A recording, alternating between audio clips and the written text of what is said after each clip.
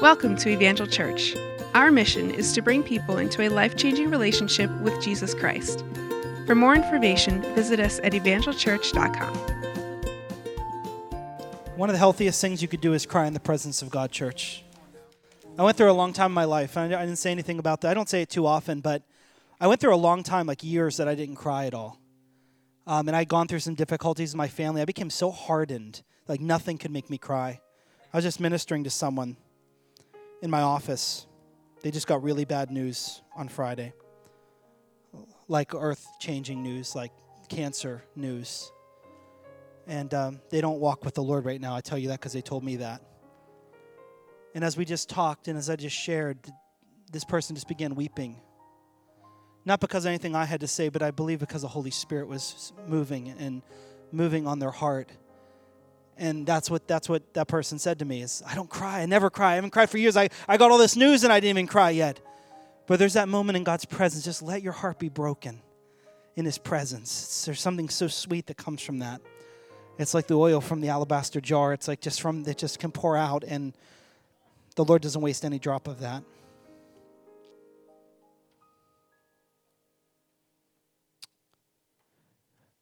If you have your Bibles, would you open with me today to Romans chapter 2. I believe what we just experienced actually has everything to do with what we're going to talk about today in God's Word. We're in a series called Kingdom Living.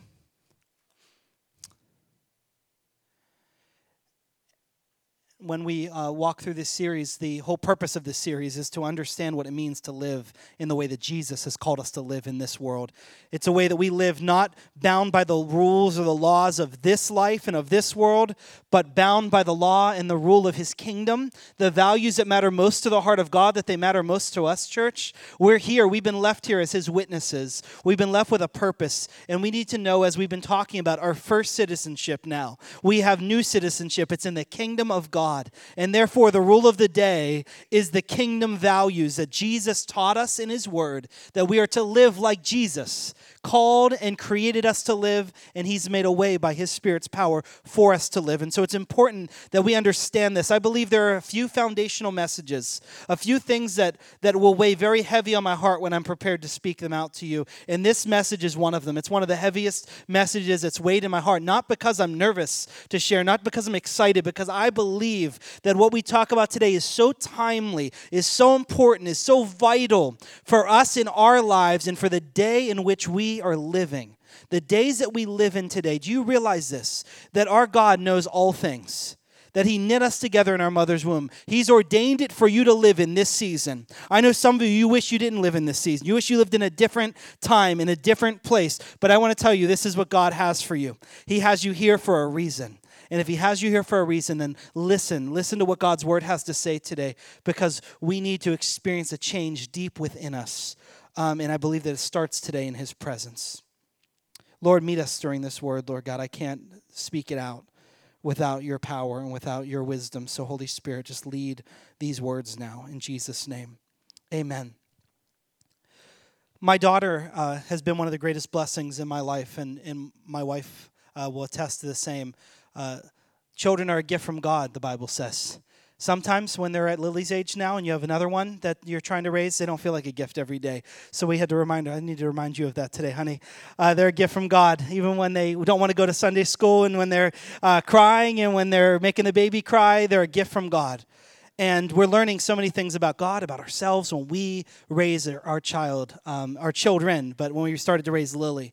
And one of the things that's amazing is how children from such a young age, before they could speak, before they can do so many other things, before they can even articulate themselves, they have a sense that they're born with of what's good and what's bad. Did you ever realize that? There are things that my son, who cannot even understand yet, he understands to be funny. One of them is that yesterday I was standing there and he looked at my face while I was talking to my wife and he just started cracking up, laughing. I don't know if that was a compliment or an insult, but he did. And then I would put something in front of my face and I'd take it away and he would just crack up for like 20 minutes. My son's just cracking up. He's 5 months old and he just thinks it's the funniest thing in the world. There are things that I don't need to convince him are bad when he feels pain, when certain things happen, when he doesn't get to eat fast enough. He just instinctively knows what to do about that. He knows what's good and what's not so good. But something else happens as well, and I've learned it more as Lily is getting older. She doesn't read the Bible, believe it or not, as a 2-year-old. She doesn't know God's laws yet. But my daughter has a sense that we never taught her of what's right and what's wrong. If she's done something wrong, she can sometimes have a sense that it isn't right, it is wrong. And I've wondered about this. And when we look at Romans chapter 2, I believe that God's word makes it very clear what's going on here. Look with me in Romans chapter 2, verses 14 and 15. Here's what it says. It says, even Gentiles who do not have God's written law show that they know his law when they instinctively obey it, even without having heard it. They demonstrate that God's law is written in their hearts, and that their own conscience and thoughts either accuse them or tell them what they're doing is right. You know, as I looked at this and as I thought about this, I realized my daughter is born with a conscience. She's born, and God's word says it like this, that you and I, we have been born in the image of God. We've been made in the image of God. And therefore, a part of that is stamped into our hearts and minds, that even before we know him, we have this knowledge and this understanding of what's right and what's wrong. Instinctively, it's built in to us. We call it our conscience. Now you'd say, Pastor, what are you talking about conscience? It sounds a little out there, and we need to look at God's word today. Yes, in God's word, in the New Testament, do you know that the word conscience is used 31 times in just the New Testament alone? This idea of a conscience is something that those that wrote the scriptures and those that walk with Jesus were very, very aware of. You see, your conscience, and if you're taking notes today, I encourage you to do that. In fact, you have a bulletin. Turn it over. You'll see there's some lines here in the back. I would encourage you to write some of these things down, because I do want you to reflect on them by the end of our message. And know today that you're going to get 2 things when you leave here today. You're going to get a check and a challenge. And so that's coming, and that's going to be there. And so be ready for that, because we're going to take a challenge together as a body, and I want you to commit to that. And so make sure that you're following along and that you are really allowing the Lord to speak through whatever's said today from God's word. So conscience, if you want to know what that is, a quick definition, it is your inward sense of right or wrong. Your conscience is your inward sense of right or wrong. We are created in God's image, and therefore we have this inward sense of right or wrong. Some describe the conscience as this, the voice of God within us. That's how some people call the conscience, the voice of God within us. So when you look here, what Paul's saying in the book of Romans is that even Gentiles who don't have God's written law, they don't have this. They haven't seen it. They don't know it. They haven't read it. But somehow instinctively, they obey many of those things that God has called, because God has written his law on their hearts and in their minds. And by that, it either accuses them or it excuses them. Do you realize that your conscience has the power to do this? To either accuse you or excuse you in what you are doing. And so we can understand this as we are children, we're growing up. We can understand that we have this inward sense of what's right and wrong. Are you following me today, church? Few of you are following me. Don't make me go back to the beginning again. We have a conscience. It's an inward sense of right or wrong. Another way that I'll say it, it's like a compass. It's like your moral compass. A compass is what navigates your life. It's what shows you which way you're supposed to go. It points out true north. And so in some ways when we're born, we have this inward sense of right or wrong. We have this inward sense of what we're doing. It's either good or bad. A great example of this is as you're a child and you grow up and you go out to the schoolyard, you start to spend time with other kids and other people. And as you're there and you're with them, you'll see that they start to do some things that you know in yourself just isn't wrong. Your parents never specifically told you shouldn't do that. Am I making someone uncomfortable today? Some of you are like, yeah, I know exactly what you're talking about. But you know it just isn't right. And so maybe you try to remove yourself from it at first, but then it happens again and you get a little closer and you start to partake in it. And before long, you don't feel wrong about it anymore. See, that's the conscience. That's a conscience trying to get your attention, trying to prick your heart and reveal to you what's happening isn't right. The conscience has the ability to prick you, and when you do what is wrong, especially as we are now in Christ, if you have a relationship with Jesus, we have the Holy Spirit dwelling inside of us. The Holy Spirit will prick our hearts as we sin. That sin troubles us because we know deep down we haven't done what's right in God's sight. And so we are hardwired. We have this in us, and it serves as our compass to lead and to guide us. So some of you would say, well, if that's the case, Pastor, then we just need to really trust in our conscience to lead the way. You know, many of us, we've really adopted, whether we believe it or not, this idea that we probably were conditioned with when we were very young. I think the greatest example of it is seen in a beloved Disney movie, Pinocchio. Anyone see Pinocchio? You know what I'm talking about here? There's a famous line there, and let's see if we can all say it out together. Let your conscience be your guide. Let your conscience be your guide. I'm going to call that the Jiminy Cricket theology lesson. That Jiminy Cricket says, just let your conscience be your guide. You're always going to have this understanding of what's right and what's wrong, and just follow your heart.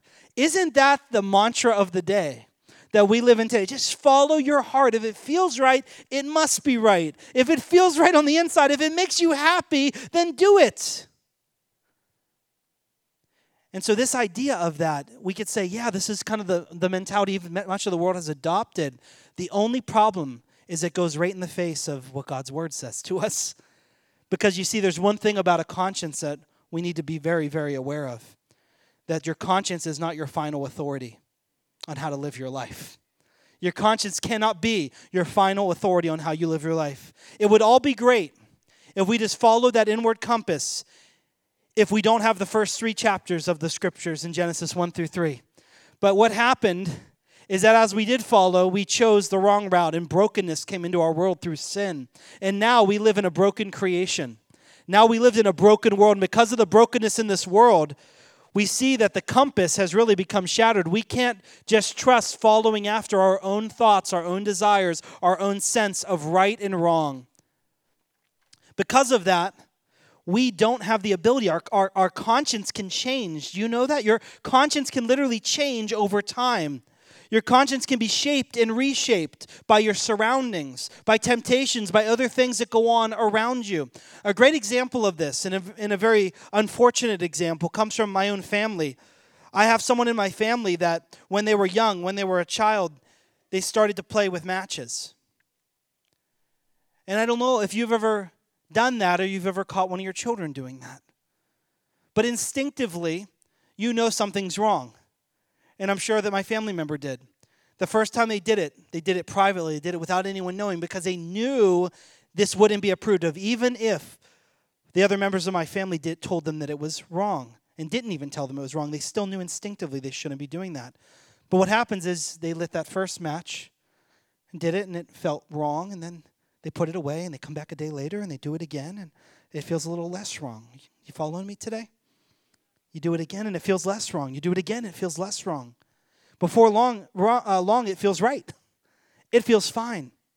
By that point in time, my family member had become so comfortable and so careless that they ended up catching themselves on fire. And for the rest of their life, they've been living with burns that start at their neck and go all the way down their body. They're living with a keen awareness of those scars. And I remember as a child being taught a very important lesson. You don't play with fire. You don't play with matches. You don't do those things. And yet, as a child, you can become so curious. You could want to do those very same things. So it's so important that we understand just how much our conscience can erode away in certain areas. It can lead us towards disasters and compromises. Your conscience can also become compromised when it becomes eroded away. See, over continued sin, over continually doing that which you should not do, your conscience in that area of your life, that inward sign, or even the Holy Spirit trying to speak to you and tell you, don't do that. The voice of God trying to stop you. You no longer feel the prick anymore. You become desensitized to it. And before long, it erodes away. Before long, what was wrong now feels fine or even right. You see, whenever we allow this to happen, it becomes very dangerous. So not only do individuals have a conscience, but groups of people have a collective conscience. There's a collective sense. Let's say you're in a family of what's right and what's wrong, what's acceptable and what's not acceptable. In every family that's here and represented, you have norms, you have values, you have things that shape your sense of right and wrong, what you should do and what you should not do. And it isn't because there's a list of things listed on the walls of your house. It's because it's just the sense of it. And you'll know when it's been violated. If someone does or says something that they shouldn't do or say, realize, that's violated our family conscience. And so eventually, parents, as you learn this long enough, and when that's violated enough, there start to become rules. There start to be things that you're not allowed to do. No one starts out with a list of rules. We don't have a list of rules for our children yet, but you know what will happen? Our children will start to test some things. They'll start to carry around, the little potty to a place and set it there and start climbing on it. We didn't know we had to put a rule and make a rule. You're not allowed to carry it out of the bathroom and stand on it and pull things off shelves. But you learn. Am I getting too personal? You learn these things, you establish rules, you establish these boundaries. Why? Because the collective conscience is broken, has been violated, needs to be protected.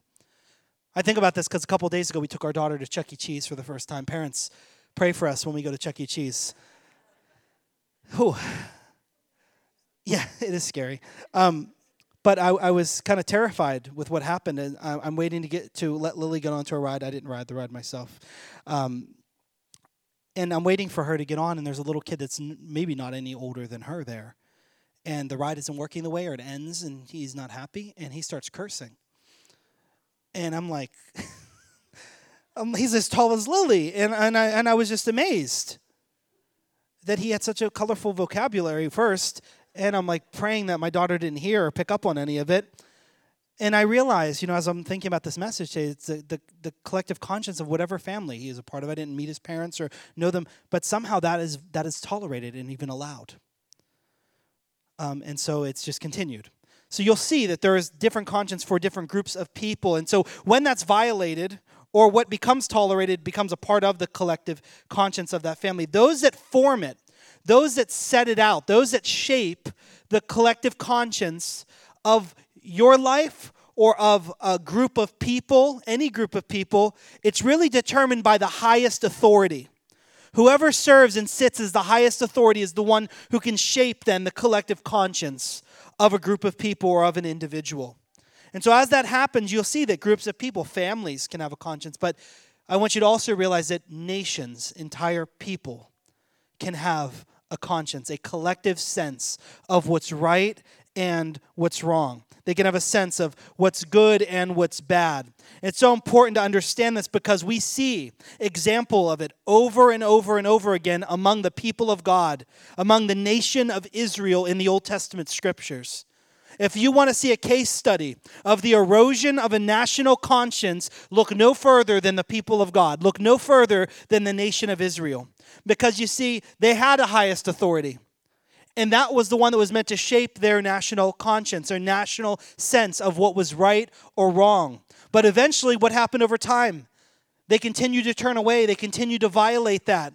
And before long, God then had to establish the 10 Commandments and rules and ways. And we think this is because God is angry. No, it's because he's trying with everything in himself to have relationship with his people.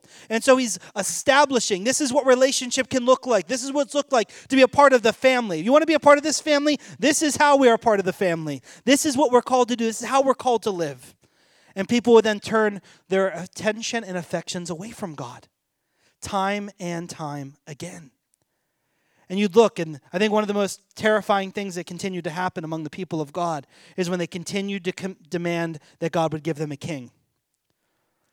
You see, blessed is the nation whose king is the Lord. Blessed is the nation. But you know what happened? They didn't feel like it was a blessing that God was their king. You know what they said time and again? We want a real king. Give us a real king like the other nations have. Give us a real king. We want a king like they have a king. And whenever Samuel, who we were talking about at the beginning, that's why I said it comes full circle, is standing before the Lord, so broken by the fact that they have rejected him, they've rejected other leadership and other voices and demanded a king, the Lord says, it's not you they've come against. It's not you they've rejected. It's me they've rejected, Samuel. They've rejected me as their king. You see, he was meant to be their king. The Lord has always meant to have been the king of his people. But they wanted a real king, like all the other nations had. But there was a season, we see it in the book of Judges, where there was no king in Israel. And look what it says here. This passage of Scripture should just be a summary statement for the entirety of the nation of Israel, basically, throughout the Old Testament as we see it. In those days, Israel had no king, because once they rejected God as their king, any other king was a lesser king. And all the people did whatever seemed right in their own eyes. There's a statement that you need to remember. This will help it stick to you today and this week. Where there is no king, there is no compass. When there is no king, there is no compass. And so when they lost their king, when they gave up their king, they were really forfeiting their compass. A compass is meant to serve as true north, direction for their lives. The Bible literally says there was no king, and therefore there was no sense of direction. The people did what was right in their own eyes. They followed their own way. I'm going to tell you that I don't even know how to use a compass that well, so I won't pretend that I do. I just think it looks cool and have it in my office. But if I were to use one and I was to understand how a compass works, it's meant to navigate me to true north. It's always meant to point to true north, so you can always have a sense of where true north is and where you're going. If you were to take away this compass and I was to go outside, it doesn't matter how much of an expert navigator I was. If I don't have that continued sense of true north, I will always get off course. You say, oh no, but there are people, they could look at the sun and they could look at the moon, they can look at, yeah, but guess what? There's always storms, there's always clouds, there's always things that will come to disorient you. And it becomes such a challenge to stay on track. The people of God, they ultimately got rid of their king, so they lost their compass. They lost their moral sense of right and wrong. They did whatever was right in their own eyes. And as a nation, they began to fall apart as a people. They began to unravel all around because of what was taking place. You got to see this happened just as we talked at the beginning of the message while the choir was still up here. The man Eli, those that were leaders in the day, even the priests, those that were seeking the heart of God, or were supposed to be, those that were worshiping the Lord and leading in worship, their hearts were far from God. They were doing whatever was right in their own eyes, and because of that, they weren't able to hear the voice of God as they once did. God's looking for those who walk humbly before him and can hear his voice and respond to what God wants to do. That's why he rose up prophets eventually. As these kings would ultimately lead the people away, God had to send prophets that would speak out his word and call them back to the right path, back to true north, back to the right way for them to operate. There's a tragic example we see. It's in the life of Solomon. King Solomon, the wisest and richest man to ever live, the Bible believes. He had more wisdom and more money than you and I will ever have. And yet he made such foolish decisions. What happened? He came into power, and God spoke to him and gave him exact direction. And one of the specific things he was told, do not go after these foreign women from these other lands and these other nations, because they're going to take your heart and lead you away from me. They're going to lead you away. So what does he do? He entertains going against what God had said. He entertains it. He does it a little bit, and it probably pricked him a little bit on the inside, just like it can for so many of us. Then he does it again, and it doesn't prick as bad. And before long, he had amassed so many concubines, so many wives from so many places that you'd be amazed to say, did you ever hear what God had told you? It was a slow fade away from God's intended path. And before long, he was off course. But he was still doing his best to worship the Lord and to build the temple and to do all these amazing things. But then one of them comes to him, Solomon. You know I love you. You know I care for you. You got all these places you're worshiping your God, but I don't have anywhere to worship my God. Can I just put up one teeny tiny idol? Just one place of worship? Don't you love me? Okay, well, just one. Don't tell anyone else. Don't tell any other wives. Oh, hey, I heard, before long, he allows there to be worship in the high place, in the altars, in the place of worship of the Lord. He allows it to be tolerated. A little more time goes by. Then before long, another one, and another one, another one. By the time we get towards the end of Solomon's reign, the high places, the place of worship, the altars that were set apart to worship God were filled with other idols, were filled with Asherah poles, were filled with all worship of all other gods. In the nation of Israel, their hearts were completely turned away from God. Here's what I'll tell you. Here's a way to capture what happened there. It's that The one who controls the altar controls the outcome.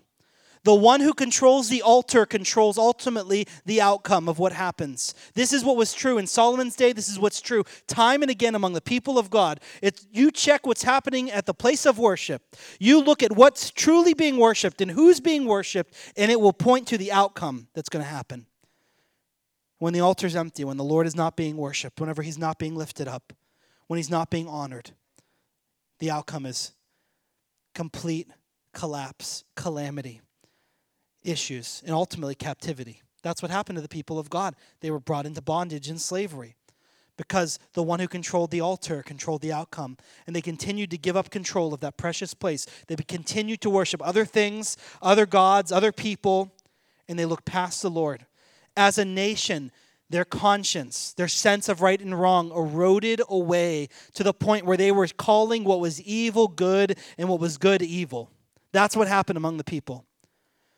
The reason I tell you that, the reason why that's so important is because we can miss it and we don't even realize what has eroded away. There is a potent, I'll call it, verse of scripture that we see by one of the prophets as he's speaking to the nation of Israel, as he's calling them out into account on what has happened. And I've never thought it would ever be spoken out in a sermon, but here it is. Jeremiah chapter 3, verse 3. This is the prophet speaking to the people of Israel. Yet you had a harlot's forehead, and you refused to be ashamed. Pastor, what's this all about? The imagery here of what's happened.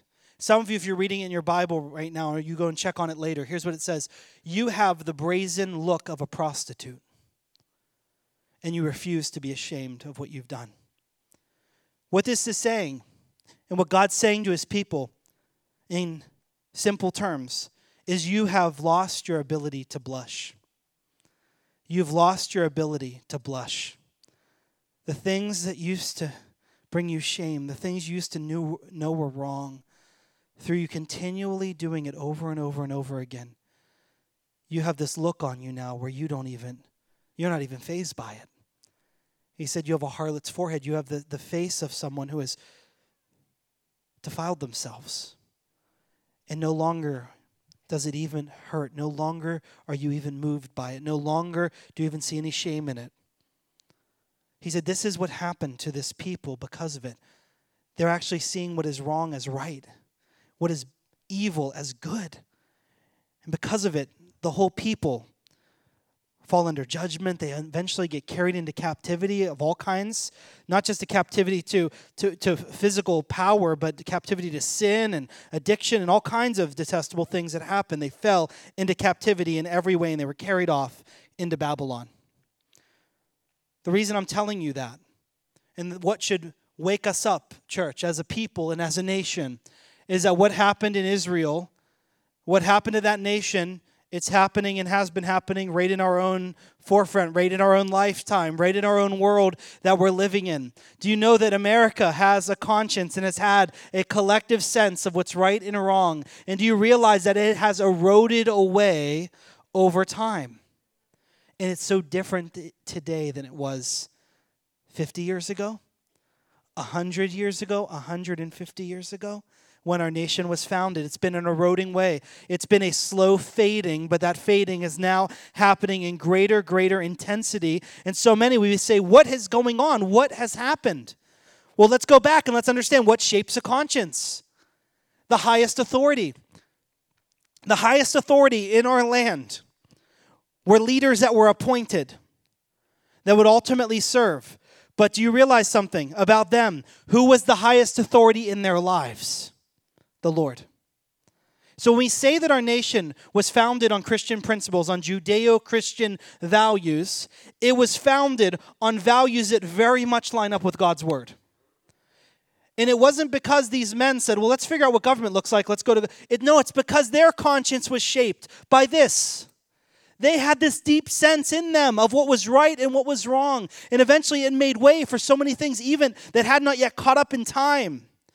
Issues of human rights, issues of slavery, these kinds of things that over time, it was out of this conscience that at one point in time they said it was okay and that it was fine, they overlooked, but eventually, all the way up through, Abraham Lincoln and those that served to bring freedom and abolitionists that served to bring freedom to slavery, it was out of this that they started to realize, no, these values have to shape everything. And so even through the first 100 years, 50, 70 years as a nation, we are seeing how these values, that we were one nation under God, we realized that even our leaders were under the authority of a creator.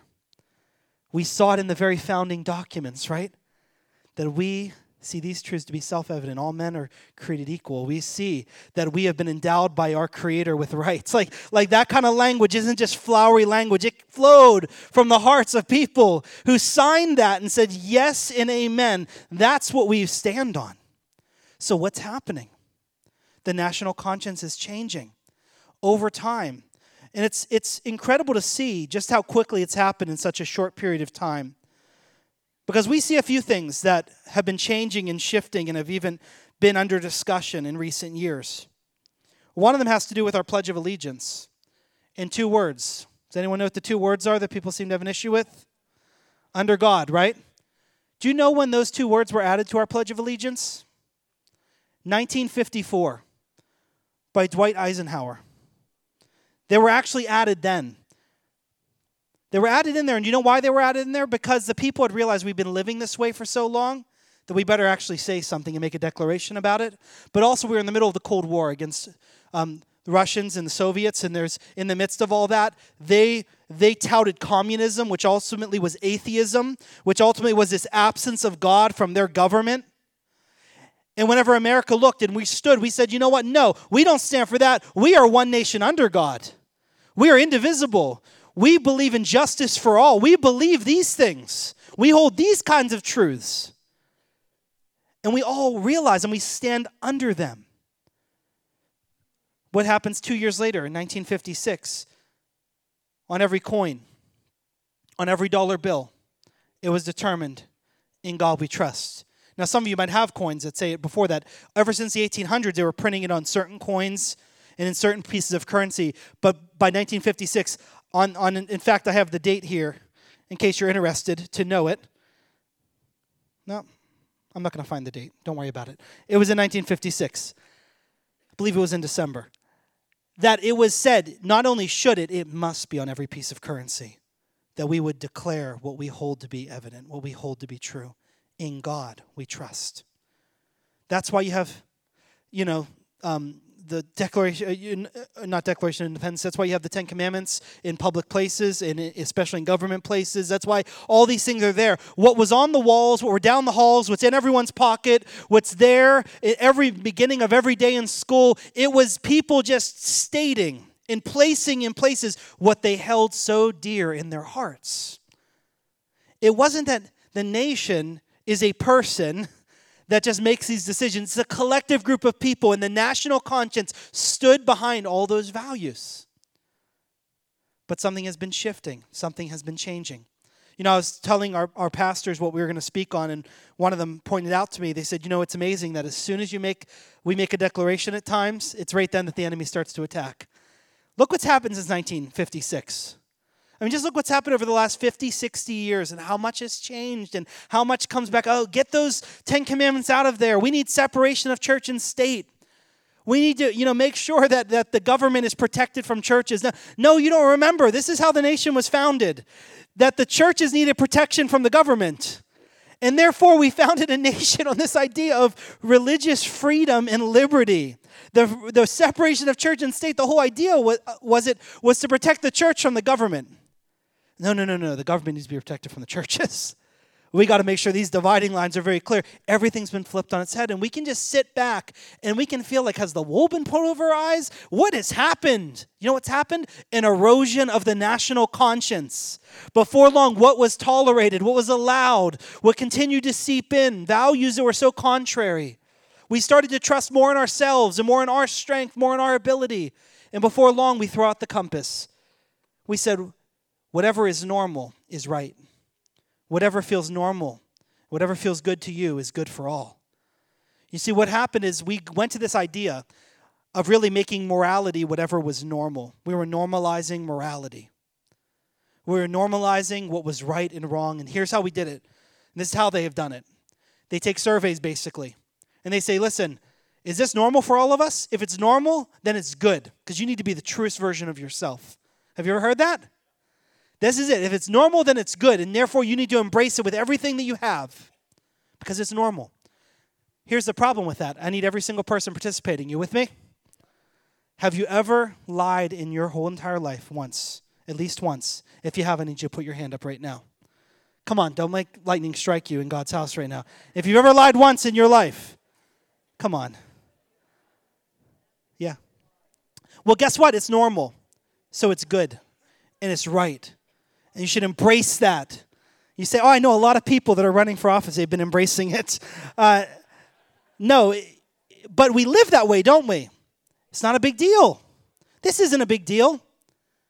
There's a problem with it. We don't go back to what's normal and say that's right or wrong, because we are broken. The world is broken. So the new normal is brokenness. The new normal is dysfunction.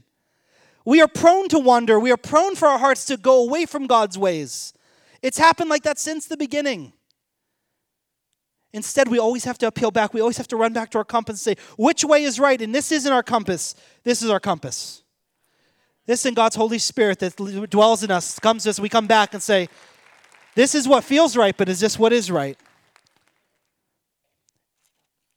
Whenever God is king, he's over all, above all. When we look to him first, when we allow his word to be our guide, then we can continue to find true north. If not, we're going to go in any which way. I'm going to invite Pastor Rick to come at this time. These are the days we're living in as a nation. And it gets so bad that we're eventually now calling what is evil in God's sight good, and what's good in God's sight evil. You see it. It's being taken down in every area, in every way. You'll see how the national conscience has shifted on issues that are so important to us. One of, I think, the biggest pictures of this change in a national conscience is in the issue of abortion. Before the Roe v. Wade verdict, the consensus, the national conscience was that, no, we wouldn't take a life of one in the womb. That decision had big ripple effects all across our nation, and before long, the national conscience shifted. Yes, there's all these reasons why that would be acceptable. And it's not just acceptable, now it needs to be protected, now it needs to be encouraged, now it needs to be, it just happens that way.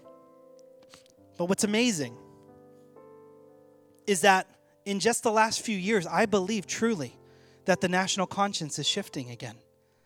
They may not be shifting in a lot of other areas, but in that area of abortion. You know why? Because they're able to see that this small layer of skin that separates that life from this world, what's going on behind the scenes is nothing more than a life that can exist outside that womb, a life that's been formed and created, and those of us know it, created in the image of God. There's now news articles, I'm hearing about a little baby that's in the womb at 19 weeks or something, clapping in the womb. Beautiful, amazing. We could see that now. They couldn't see it before. And so you're seeing people in the national conscience, and watch, I think that will shift. You can say, well, Pastor, that's encouraging. Guess what? That's only one part. If that was the only thing that was wrong with our nation and our national conscience, then we'd have reason to celebrate. That is reason to celebrate because it's life. But there's so many other areas that God has to show up, where we need to see us as a nation, as a people, return to the Lord.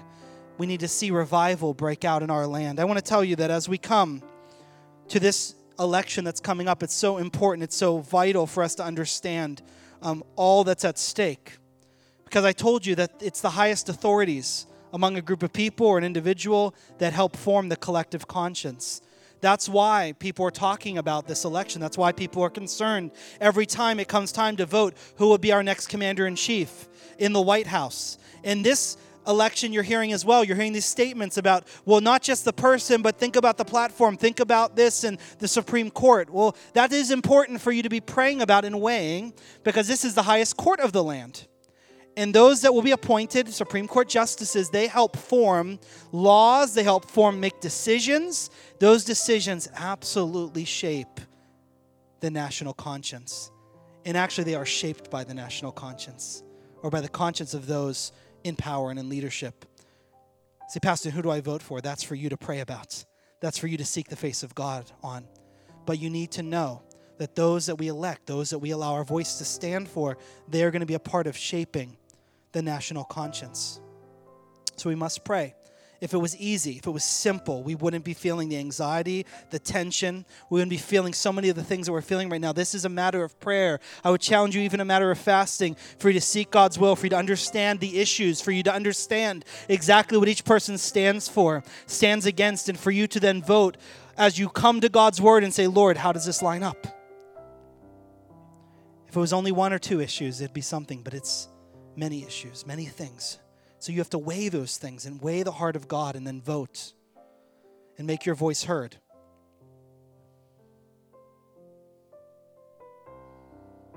I told you before we ended, I'm going to give you a check and a challenge. Here's the check. You can get so worried about what's happening in our nation. You can get so worried what's happening in the collective conscience of the culture around us. And you know what? There's a lot of things to be troubled about.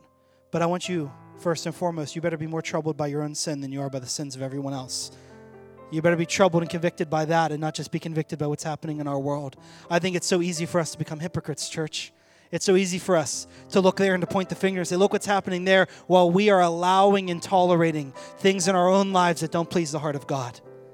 And so what we need to do, the first check that you have here is asking this question: has my conscience been compromised, Lord? Is there an area of my life that I have stopped listening to the Holy Spirit and I've continued to repeat and no longer, I'm desensitized to it today, Lord? I believe that part of what God brought us through right before we opened His Word was He just wanted to bring us through a time where He just wanted to push all that junk out onto the floor so you could sift through it and realize, Lord, I don't want that anymore. That He can make you, if you want, Lord, speak to me and speak to us, then it's going to require you allowing the Holy Spirit access to every part of your heart and life and saying, Lord, point out the ways that don't please your heart. Look to the Lord's Word. Go to the Sermon on the Mount. Go to Matthew chapter 5. Read through what Jesus said it looked like to live in the kingdom. That's His teaching on the kingdom. Kingdom living. You want to know kingdom living? It's right there in the Sermon on the Mount. Look no further. That's how we live as citizens of the kingdom of God. And as we're going to explore that over the next several weeks, you can begin to pray through that. How Jesus calls us to live, how He calls us to trust, how He calls us to respond to things that don't make us comfortable, how He calls us to be as citizens of His kingdom, as Him as our King. This is how He calls us in our lives to be shaped. But the first thing that we need is to have a kingdom conscience.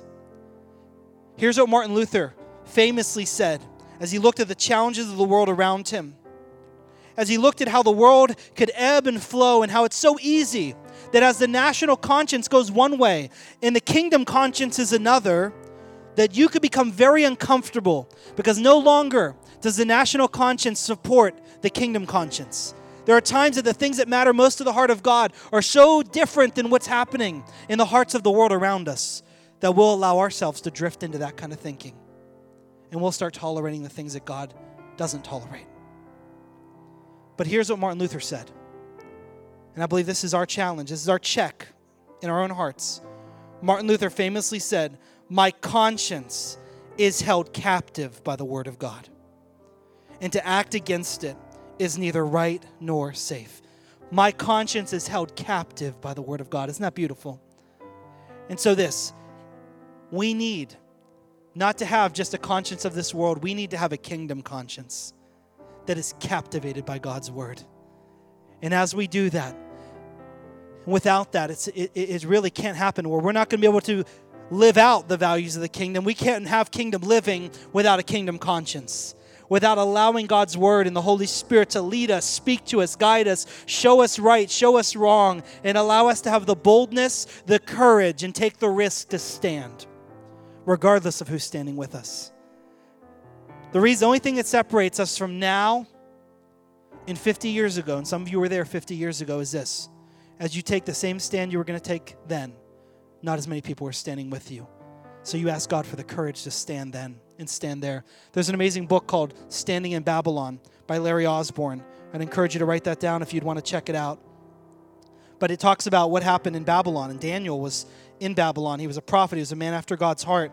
And here's what Larry Osborne says in his book, that Daniel found a way in a culture far more wicked than anything we face to glorify and serve God with such integrity and power that kings and peasants and an entire nation turn to acknowledge the splendor of our living God.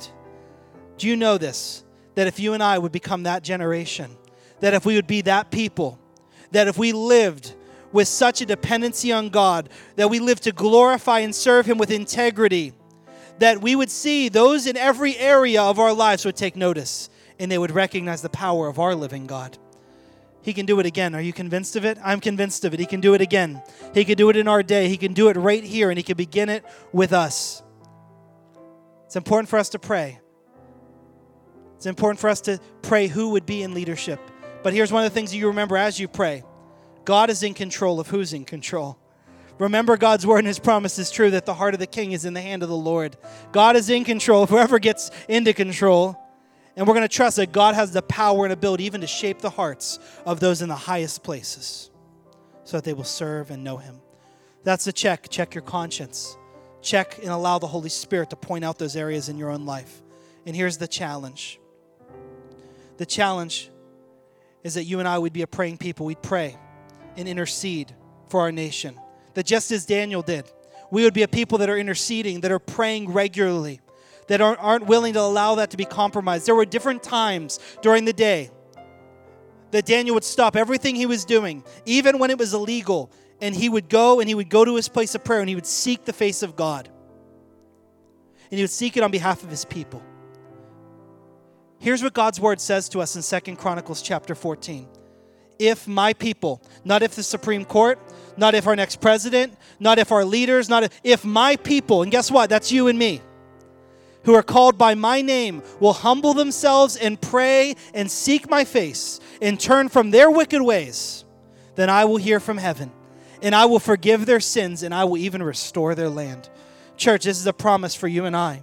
It's a challenge for you and I. It's what you and I are called to. And so would you take time? Here's what the challenge will be. Will you take your phone, take an alarm, take whatever you carry with you regularly. Will you set an alarm for 7:14 a.m. and 7:14 p.m.?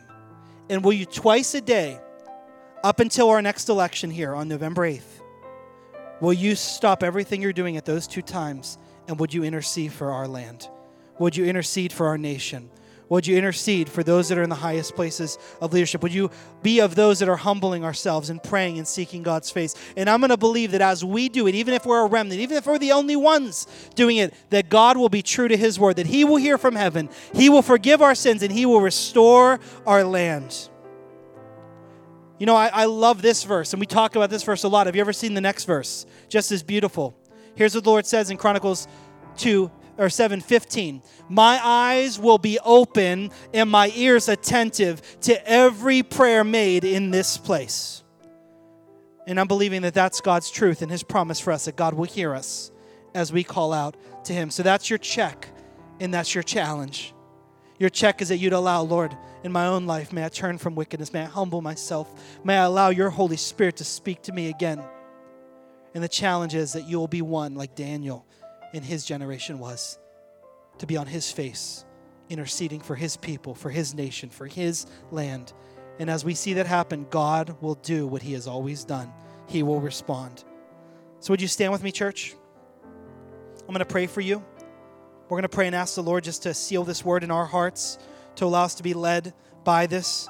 And so just begin to pray right now, and I'm going to pray for you. Lord Jesus, we come before you, and we thank you today, Lord God, that you are on your throne. Lord God, we thank you today, Lord, that you are our unmovable, unshakable God. We thank you, Lord, that everything else in this world has changed. Even the national conscience of America has shifted and changed and eroded over time, Lord. But you are unchangeable, Lord God. You are unshakable, Lord. These things don't shake you the way that they shake us, Lord God. And so we pray today that, Lord, we would be keenly aware of your word. Lord God, we would allow ourselves to come under your lordship in every single way, that we would allow our conscience to be shaped by your word, by your Holy Spirit speaking to us, leading us and guiding us. Lord, just as we began, we end. Holy Spirit, speak to us. Speak to us and allow us to walk in whatever it is that you have for us. Lord, help us to turn from whatever things might block your voice in our lives and help us to run towards the things that you have for us to do. Lord, I pray for boldness, Lord God, just as those that left our last service, Lord God, walked out with, Lord, I pray a spirit of boldness comes over your people. That, Lord God, we wouldn't do it to be divisive. We wouldn't do it to be anything else. But that, Lord, we would not be ashamed of the gospel. We would not be ashamed of who we worship. That we would not be ashamed, just like Daniel wasn't, just like David wasn't, just like so many, Lord, we read in your word, we're not, that we would never be ashamed of who you are as our King and as our Lord. So we invite you to lead us and to guide us. We invite you to shape our lives in every way. And Lord, for you to point out the areas that we are to walk with you closer. So Lord, we also commit as a people and as a nation, Lord God, that we will be those that stop and we will be those that pray. That we will intercede, Lord God. I pray that not just for these next few weeks, Lord God, but would it become a way of life. That, Lord, every day at that time, Lord, we would begin to stop everything and pray and intercede for our nation, for our land, Lord God, and for our future. Lord God, regardless of what happens around us, Lord God, Lord, this heart and this life, we will serve you, Lord God. So come and have your way. Lord, burn that fire deep within us. Set a fire in our hearts, we pray. And may it carry us forward in Jesus' mighty name. Amen and amen. Amen.